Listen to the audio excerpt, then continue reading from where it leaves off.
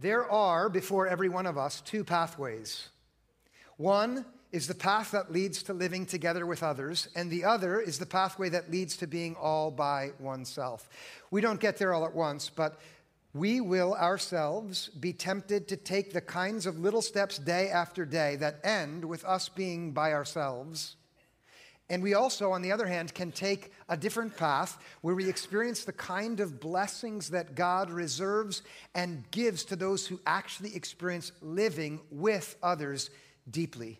And this morning, I'm going to push you toward the path of blessing, because it is not an overstatement to say that those who, by degrees, isolate themselves from others eventually end up all by themselves, slowly and steadily living a life that is like dying. Two pictures. Yvette Vickers. In 1958, Yvette Vickers came on the scene when she was the star of the Attack of the 50-Foot Woman. Anyone see that movie? She was a sensation in her day. She became a Broadway star. She got roles on all of the television westerns. She was featured in men's magazines. Yvette Vickers was beautiful, talented, profoundly popular. Everybody wanted to be around her all the time, but she was never really connected with anyone. In 2011, her neighbor found her in her house where she had died. In the very place where she passed away, the coroner determined 1 year earlier. There wasn't a single person to check on her for a year. At the memorial service, her brother spoke. His first words were, "I thought there'd be more people here." It was just a few family members who had lost touch with her over the years. And when he finished, the only other person to speak was the priest. This is a picture of dying alone. Contrast that with Stamatis Moriatis, a Greek man who came to the United States in 1943 after being injured in the war. He settled in Port Jefferson, New York, with an enclave of fellow Greeks who all got into manual labor working together side by side. In 1967, one day on the job, he noticed he was really short of breath. The doctors found lung cancer. They gave him 9 months to live. He got a second opinion, 6 months. So he decided to go back to Icaria, where he grew up, so he could be buried where his ancestors were buried. And by the way, he thought the funeral will cost less and it'll save some more money for my wife. The first few weeks he's there, he's in bed, his mom and his wife taking care of him. On Sundays, they walk him up the little hill to the chapel where his grandfather used to be a priest. His childhood friends hear that he's back, and every day they come over for conversation, and they always bring a bottle of local wine. Stamatis says, "I might as well die happy." It's springtime, so he plants a garden to pass some of the time. 9 months goes by, he's not dead. And so he starts a routine. That plot of land that used to be the family vineyard, he goes to work in it all day. Every evening, it's dinner with the neighbors, home-cooked meal. As the sun sets and goes down, it's off to the local tavern to play dominoes with his friends until after midnight. He lives with others. This is Stamatis Moriatis in 2012, 97 years old. This photo appears in an article that's called Icaria, the island where citizens forget to die. And researchers want to know why didn't he die? He never went to the doctor. He was cancer-free. Why this longevity? They said it must be something in the diet. And one of the locals said, it's not what we eat. It's how we eat. Together every day. She added, in Greek, there's no word for privacy. Here, we all know one another. That's living together. Whatever you believe about God, the truth is, every one of us here knows. We know it deep down inside. That life was meant to be lived together, and we dread being alone. And you can be alone even when you're in a crowd, can't you? What I will tell you as a pastor is that God made you for this path and not that one. And each one of us is in the position of deciding which one it will be, always. Whether the people that we love and cherish are there with us or not, it's up to us to decide. Will we be people dying alone or living together? The habits that we nurture are the things that are going to answer that. It's not the disposition that we are naturally given or not. It's the steps that we take little by little, day after day. Either patterns of behavior that lead step by step to dying alone, or the patterns of living that lead to joyful communion with others and life together. If you have a Bible, open to Psalm 133. The text will be up here if you don't have a Bible. But this is a claim about the supreme value of life together. Look at verse 1. How very good and pleasant it is when kindred live together in unity. There is nothing that is as valuable as life together with others. It is a supreme value. It is how God made you. It is what you were designed for. When the Creator crafted you by just as you are, with this heart that you walked in here with this morning, it was in His mind that you would be a person who lived together with others. When you find that, when you discover it, it is supremely good. Before these were words in our Bible, they were actually lyrics of a song. A song that would have been sung by religious pilgrims who were leaving their homelands, their country villages in the Judean countryside, to make their way to Jerusalem for the festivals of God's people, to worship God at the temple, to remember and celebrate the good things that God had done. The people of Israel walked together, shoulder to shoulder, and as they walked, they sang songs. Songs that express the truth that their hearts knew deep down inside. And the truth is, there's nothing as good as walking beside someone singing songs as you go toward God with them. And this was one of those pilgrim songs. Let's take our time with every word in this opening line. Kindred.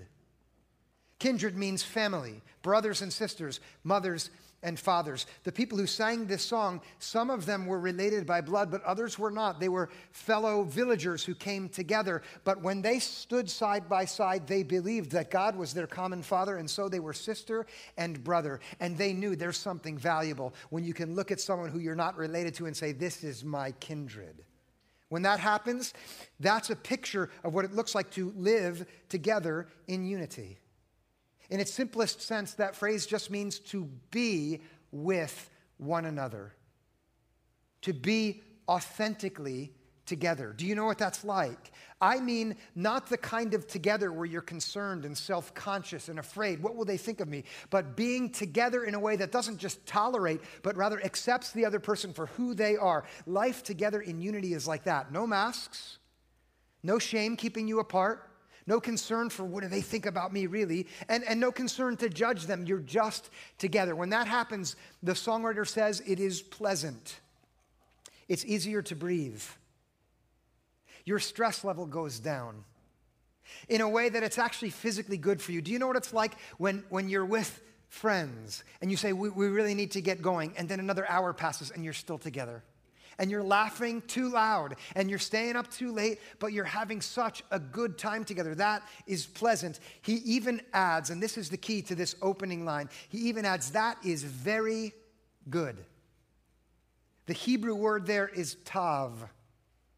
It means good in the sense of right rather than wrong. Listen now, not just the difference between good and bad, but right as opposed to wrong. Have you ever toasted someone and said, Mazel Tov? That Hebrew word there means good in the way that God intended, the way the Creator designed it, ordered rather than disordered, appropriate and fitting according to God's vision rather than out of order and broken. And here, this song declares that when we live together in unity, it is not just pleasant, it is good as God designed. It's according to divine order. It's as He intended when He crafted all of us as it was meant to be. When fellow travelers through life, think of yourself now, and the people that are close to you, and the people that you're not yet close to, but you know deep down you should be, when you are walking through life with them, shoulder to shoulder, and it becomes like family, where you know they accept you and you accept them. It's not only pleasant, it's tav, as God meant it to be, according to the pattern that God envisioned when He made us. Think of the implications for a minute. If you're isolated, it's not only bad, it's wrong. If you're alone, it's not only unpleasant, it's not as God designed it. It's a life that is fundamentally out of order to be alone together. Do you know what I mean when I say alone together? I feel alone up here. Can you help me? Do you know what it's like? Does anybody? Can we talk about the habitual isolation for a bit? Let me start by just saying a word to my introvert friends. There is nothing wrong with being an introvert. If you're an introvert, would you raise your hand? Of course you wouldn't. No. Healthy time alone is good. Time where you can reflect on life and get perspective. Right? There are people who are so extroverted they never have the time to just be quiet and settle down and to hear from God. There's something really healthy in not always being with others. But isolation as a habit is qualitatively different from that. It's the kind of alone that comes when a person habitually avoids, never goes out, never initiates, only can see what other people aren't doing for them, and so they stay away, blaming others. They don't even answer the door when grandma rings the doorbell. Do you know that kind of impulse? Some introverts get trapped in that miserable prison, and it's horrible. It's horrible to behold.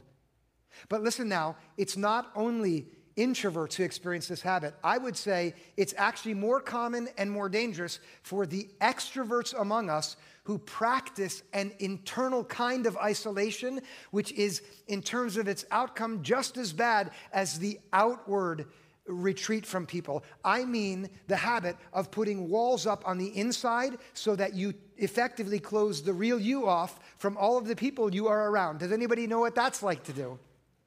Yeah? It's not hard to do. There's an awful lot of pressure on us these days actually to do it because we're so afraid of what other people will think of us if we happen to let out that we don't agree with them about this or that idea or conviction. You know that pressure, don't you? And it's very easy to develop in this world that we live in the habit of always managing the exterior that we show so that we don't get rejected or canceled by someone or we don't have to feel the pressure of not fitting in. And so you, and I know this because I can do it too, can easily become people who are together but alone because we've learned to hide the true me away from others. If you want an illustration, I'll tell you right now, it's going to happen today if you stick around after we're done with worship and don't just rush off. If you start to talk with some folks, somebody's going to ask you, how are you doing? And in that moment, there's going to be a test as to whether you're able to be the authentic you. Because inside, many of you are going to think, how am I doing? When I got up this morning, I caught a glimpse of myself in the mirror. I thought an old man had broken into the bathroom and was waiting to destroy me. And last night before I went to bed, I thought about all the dreams I had when I was younger, and none of them have materialized. Yeah, I look back and I remember the passion that I used to have, and I believed that it would get greater as time went along, but now it just seems to be further ahead of me.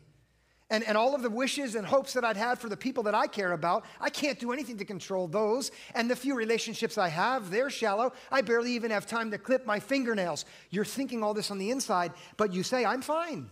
How are you doing? And what do they say? Oh, I'm fine too, but they're thinking the same thing as you on the inside. You see this pattern that we develop in social settings. Now, please, please, please, don't go out after church and tell everybody all the misery that you're suffering with, okay? That would make a very awkward time of get-together after church. On the other hand, when you practice hiding your inner life, because you have to in social settings, when you get in the habit of withholding, when it's your pattern of behavior to put on the best possible face and never let anyone really into what's going on in here, it doesn't take long for you to be on the path of habitual isolation, and that's the path that ends in death. And you'll be pressured, certainly, to do that, not just in social settings at the church, but at work, because you have to be succeeding for the people around you, or in your family, because you'll tell yourself, they need me to be this, or with your friends, because you'll be afraid, what will they think of me if I'm not there? Especially it happens at church. We live with tremendous pressure to manage our appearances because of the pressure that's on us to be someone who maybe we are not in the moment. Listen, what else is the whole of life of mortals but a sort of comedy in which the various actors disguised by various costumes and masks walk on and play, each one his part, until the manager waves them off the stage? That was the question asked by Erasmus in 1511. You maybe know the version that Shakespeare spoke, right? All the world's a stage, and we are merely players. And then maybe you know from a few decades ago, performers and portrayers. Anyone? Rush, Limelight? Performers and portrayers. Yeah. I'm connecting right now with one or two people, but that's it. We live in an environment that's like a stage everywhere. And there's all kinds of pressure on us to be this person or that person. And sometimes we are, but other times we're not. And so in those moments, we have to decide, am I going to pretend? And for most of us, we pretend. Do you know the word person? That comes from the Latin persona, which originally was a theater term for the mask that you wore. It's in our language that we pretend. And we can, and when we do, long enough, eventually, we don't even know who we are. Nobody else knows who we are, and we are isolated. Even if we are with others, we may not live like Yvette Vickers, but we do know what it's like to be dying on the inside alone, languishing in isolation, hiding from others. And this is the truth now. Walking on that path of chronic isolation, at the very least, will keep you from ever being truly happy. It'll starve your soul. It cuts you off from joy. And more importantly, according to the Bible, it's wrong. It's wrong. And this is the most important thing I want to say to you really this morning, is that you don't have to walk on that path. Instead, the path to life is open to you. The door to the kind of life that you were meant to have is wide open for you. Let's take a look at what that life looks like back in Psalm 133, because the psalmist actually describes what it's like, how it's pleasant when kindred live together in unity, with two similes. The first one comes in verse 2. This is how life is good when it's together. It is like the precious oil on the head, running down upon the beard, on the beard of Aaron, running down over the collar of his robes. Aaron was the holiest figure amongst the people of Israel in his time. He was the first high priest. This is the man who was set apart by God for the holiest of all missions, to go into the presence of God, to hear from God, to bring God to the people, and then to hear from the people their confessions, their needs, and bring those to God. Only the high priest could do this. Aaron was the high priest, and the way he was prepared for his task was through the anointing that he received with the sacred oil. It was oil that was so expensive because the ingredients had to be imported from Persia and Arabia and ancient Iran, that the cost of this was beyond any person to afford. The temple offerings had to pay for this anointing oil. And when Aaron was anointed for his mission, it was a dab of the finger in the oil and a dab on his head. And what this author wants you to think of when you think of what it's like to live in life together is the most holy and precious thing, like this anointing oil, but not the dab of a finger. Look again. So much put upon the head that it runs down upon the beard, and through the beard onto the collar of his robes. That is an image of an excess of the most holy and precious thing that this man can grasp in the whole world of imagery that's available to him. And what he's saying to us is that when you experience life together, it is the holiest thing you can imagine, the most precious thing that's way beyond any person to afford if they wanted to purchase it. And it's not just a little of it, it's an excess of it, so it's pouring out all over the place. And it's the kind of gift that is so holy, it could prepare a man to be in the presence of God. That's what it's like when you experience life together. Can you see it? Does your heart want that? It was made to. Here, let's look at the second simile. This is verse 3. It is like the dew of Hermon, which falls on the mountains of Zion, for there the Lord ordained his blessing, life forevermore.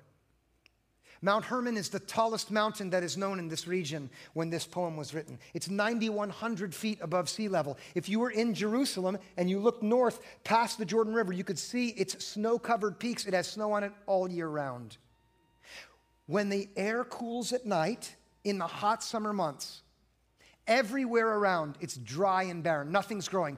But around Mount Hermon, that cool night air causes the snow to evaporate so that in the morning, the dew falls on the slopes and in the valleys around it, and it's like rain falling every single morning without a drop actually falling. The dew sustains life around that mountain and in that valley so that otherwise impossible growth flourishes. Can you picture that? The mountains of Zion, those are the hills around Jerusalem. Nothing grows there, especially not in the hot summer months. In the rest of the year, maybe. But in the hot summer months, nothing grows there because there's no snow on those peaks so that dew could fall. It never falls. And the only way, now did you notice what he says? The dew of Mount Hermon falling on the mountains of Zion? Mount Hermon is 120 miles north of the mountains of Zion. And that is an impossible thing to happen. And that's the author's second point. When we dwell together in unity, that which is too good to be true and otherwise absolutely impossible becomes a reality, as if the dew from 120 miles north goes all the way down here so that things which would otherwise die will finally grow. When you dwell together in unity, you can imagine what would be the best thing that I could dream of with others, and what happens with the miracle that God provides is even better and beyond that, in that it provides for growth which would otherwise be absolutely impossible. When we receive the gift that God gives us in life together, it enables otherwise impossible vitality in growth. Has anyone here ever experienced that kind of miraculous gift that comes with life together? Anyone? Help me. It doesn't last that long, does it? But it's so precious when you have it. You all want it because you were all made for it. And listen to me now.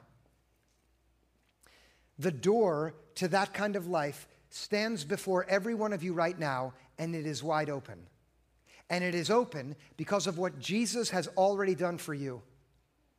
When God came in Christ, it was to die for our sin, and your sin separated you forever from God and other people. But when Jesus came and died on the cross, he dealt with your sin in such a way that the door to life together is now wide open for every one of you. Because when he died on the cross, the legal record with its demands against you were taken away and nailed to the cross. It says that in Colossians. He did that. He died and rose again for you so you would live for him. It says that in 2 Corinthians. And living for him means at least living together with others so that you embrace all of the blessings that come with the gift that comes because Jesus died for you, gave himself to you so you can live for him together with others. If you do not regard him as Lord, if you're not ready to trust him, then you are going to be stuck here at the fork in the road.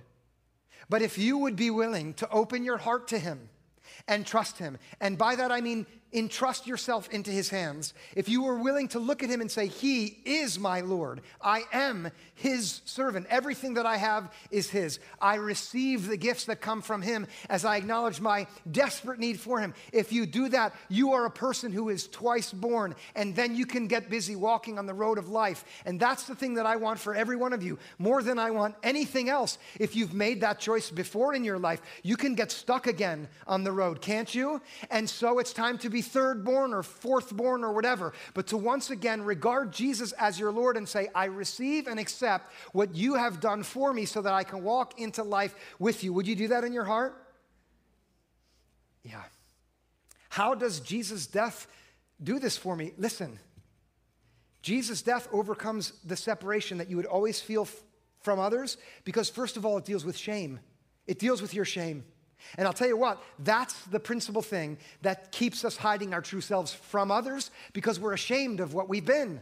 And you might think, I thought I was the only one who lives with that. No, most of us live with that sense that there is something profoundly wrong with me, and so we hide it away. But Jesus comes and says, there was something profoundly wrong with you, but I took that away when I was crucified on the cross. You're not defined by what's wrong with you anymore. You're defined by being my son, my daughter. You are liberated and free from that. It's gone. Forget about it. Keep going forward. Show your true self to others. If they won't accept you, then forget them.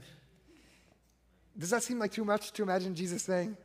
He would say, forget them for the time being. He never forgets anybody.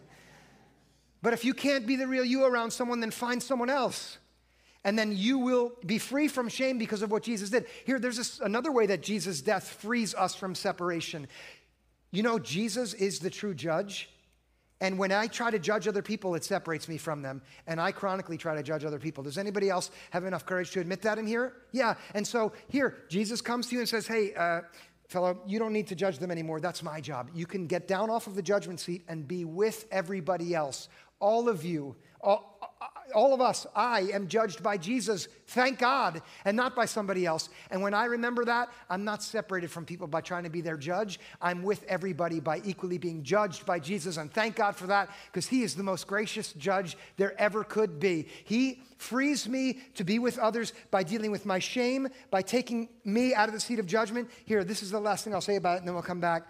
He also frees me from the separation that comes from self-centeredness. Anybody else habitually self-centered? Yes, you all are. Say yes, yes.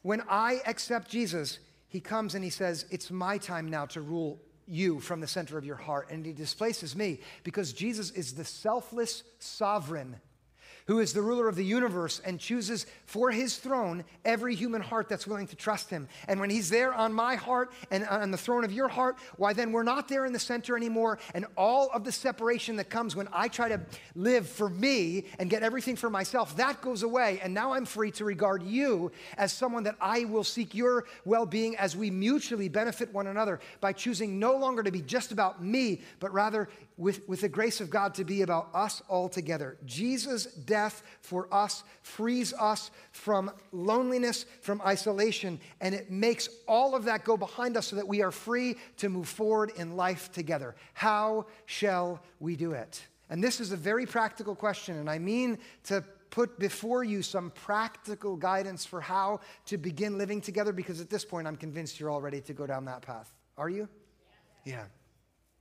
What do we do? That practical question, how do we live life together, has been asked for as long as people have gathered together. And the scriptures make this plain because especially if you look at the New Testament and the writings in the New Testament that were delivered to communities like this community with various people gathered together trying to figure out how to live in faith to Jesus, you'll see there's plenty of guidance for how to live life together. Here's one place that is particularly pointed, I think. Hebrews chapter 10, verses 24 and 25 offer this concrete guidance. Take this to heart, every bit of it. Look at what he writes. Let us consider how to provoke one another to love and good deeds, not neglecting to meet together, as is the habit of some, but encouraging one another, and all the more as you see the day approaching. Does anybody see the day approaching? The day which is approaching, all of us, is the day on which there will be no more freedom for us to choose how we will use the time that God has given us. Every day that we live through, that day is one day closer, and it is approaching. And the guidance here is, as long as you can acknowledge that fact, as long as you see it approaching, do whatever you can do, whatever is within your power, to choose no longer to indulge in the habit of neglecting to meet together, as is the habit of some. It was already a habit back then. Don't do that. Don't habitually neglect meeting together any longer, but instead be strategic. Consider how not to get love for yourself, but to position other people to be better at loving. Look at that phrase. Consider how to provoke one another on to love. Imagine if more of us did that. If we thought, how can I help that other person love better? How can I encourage them to be engaged in good deeds in the world? Every one of you has someone right now who God has put in your life, and God is waiting for you to be living together with them by being strategic about helping them receive love, helping them do good things, encouraging all of us in our hearts in this moment to be people who choose habitually to be together. It's what Jesus died for. It's why he gave his life for us. It's why we've been gathered together here, so God would push us to be truly together, to take off the masks, to be real and quit pretending, to drop the persona and be the son or daughter of God that Jesus has freed each one of us to be together. How to do it? How will you do that practically? I've got 4 steps that I'm going to give you at the end here. I know there's some note takers here. It's time to get the notes out, and I know it. Okay, here we go. You're going to write this. Number 1, this is how to actually begin moving together. The first thing to do is to see and be seen. Do you know that you can go through the whole day and never look at another person in the eyes? It's easy to do. You notice I'm like staring you right in the eyes right now. I practice that. But it's easy to do. To be together means you actually look at another person face to face. And listen to me now. You let them be who they are. You see them, not who you want them to be. And the only way for this to work is if you're willing to let them see you. They cannot be truly vulnerable with you if you're going to be guarded with them. But listen, if you do it, if you look at another person truly and let them be who they are, your daughter, your son, your friend, your spouse, the neighbor, the person you're going to hang out with later on today, you look at them and you let them be who they are, you will find something holy and precious behind their eyes. God made us to see one another and to let ourselves be seen. That's the first step. If you'll do that, here's the second step. You must hear and be heard. That is, you let that other person express who they are with words. And you're going to have to count on them to be true. They're going to have to tell you, I haven't told you this before, but I've been carrying this shame of mine. I need somebody to tell. I'm so terrified of this thing, and I haven't been able to talk about it. Would you listen to me? I'm really disappointed in you for something. I need to tell you. Then you just need to open your ears. You need to hear them. And you must be willing to let them hear you. You have to be heard. You see so that you can hear, and you show so that you also can be heard. This is the community that God made us for. It's simple to see and hear, but it's hard to see and hear. And it doesn't happen unless you intend it, unless you work at it. If you take those first 2 steps, the third one that I have for you is going to be a challenge. And that is, you must be willing to help and be helped. Because every single person you hear and see is carrying a heavy burden. There are exactly 0 exceptions. Everybody is carrying a heavy burden. And if you will open your eyes and ears and they divulge to you where they are, you must be willing to help. Now, somebody here is thinking, I've got no energy or power to do it. I can't. Listen to me. You will find that the power of the Holy Spirit floods your heart with divine strength if you will open your eyes and ears to someone who needs help, because God's power is made perfect in our weakness when we open ourselves to love those who we are willing to look at and hear. Did you hear that? You have more strength than you know. It's just that you're trying to use it on the wrong person if you're only ever looking out for yourself. But you let yourself be responsible for another human being, and you are doing God's work in that moment. You are loving the Lord Jesus Christ in person when you help someone else out who's struggling, and when you let yourself be helped, because it has to be reciprocal. It can't be just one way. If it's only ever them helping you, pretty soon they're going to feel superior to you, and then it's going to all turn on its head. But you must also be willing to be helped. You must be able to say, hey, I need to tell you what I need now. And when you have that reciprocity between 2 genuine human beings, no masks, who are hearing and seeing and helping, then the fourth thing which you must do is you must enjoy. It may sound like a strange thing for someone to tell you that you have to do. But you do. You have to enjoy. I think some of us don't let ourselves enjoy anything at all in life. Have you ever been surprised at how grumpy you are? I have. Sometimes, why am I so grouchy? And then I decide, let me be joyful. And that freedom is the freedom that's ours at every step of the pathway that we take when we're actually living life together with others. And that also is your responsibility. Maybe you could think of someone right now. Let's be really practical. Maybe you could think of someone in this moment that God is calling you to look at. You haven't looked at them in a while, or hear, or someone that God is calling you to open yourself to. And would you picture for a moment just enjoying time together? Maybe it's a small group. Maybe it's a community group. If you're not in a community group, you should get in one. Maybe it's in a relationship that you've had that's been kind of surfacey, but you're going to take it to another level. If you will choose to move toward that, you will begin developing the habits of life together, which is like the most holy and precious thing that you can experience, which will bring impossible growth and life, and which will bring joy in your heart, which is what God made you for. What do you say? Would you take those steps? Yeah, amen. Let's pray. God, we thank you for the gift of time together in worship like this, for the pleasure it is to consider your word together as we come to the scriptures.